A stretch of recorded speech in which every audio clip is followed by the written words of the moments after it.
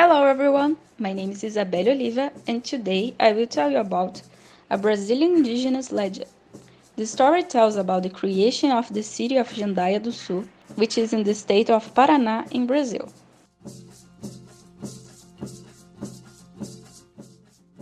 Many years ago, there was a very beautiful woman with eyes that looked like pine nuts and hair that was as long and golden as the sun rays.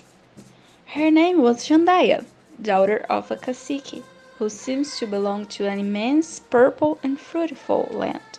More than that, it was not known about her.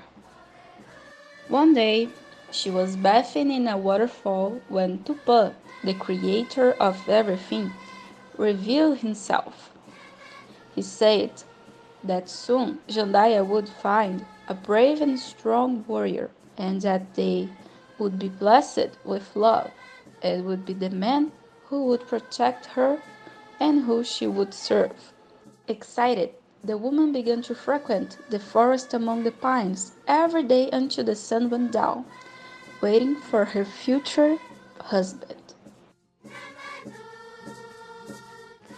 On a beautiful morning, while she was bathing in the morning sun, she saw a deer drilled by arrows. The young woman approached the animal. It was not long before the hunter arrived. The moment he laid eyes on Jandaia, he couldn't resist. The man involved her in his arms so that their lips could touch. But what no one expected was that the beautiful lady already had her heart stolen by the star of the day. And Tupã was very enraged, since she had rejected his strong warrior and fell in love with the sun. And as a form of punishment, the god transformed her into a city to be the forest and transform it into asphalt, including being trampled every day by thousands of people. And the sun, touched by the situation of Jandaia, shone every day as it did in the pine forest. And yet, he asked Cruzeiro do Sul, or better known as Night, to watch her.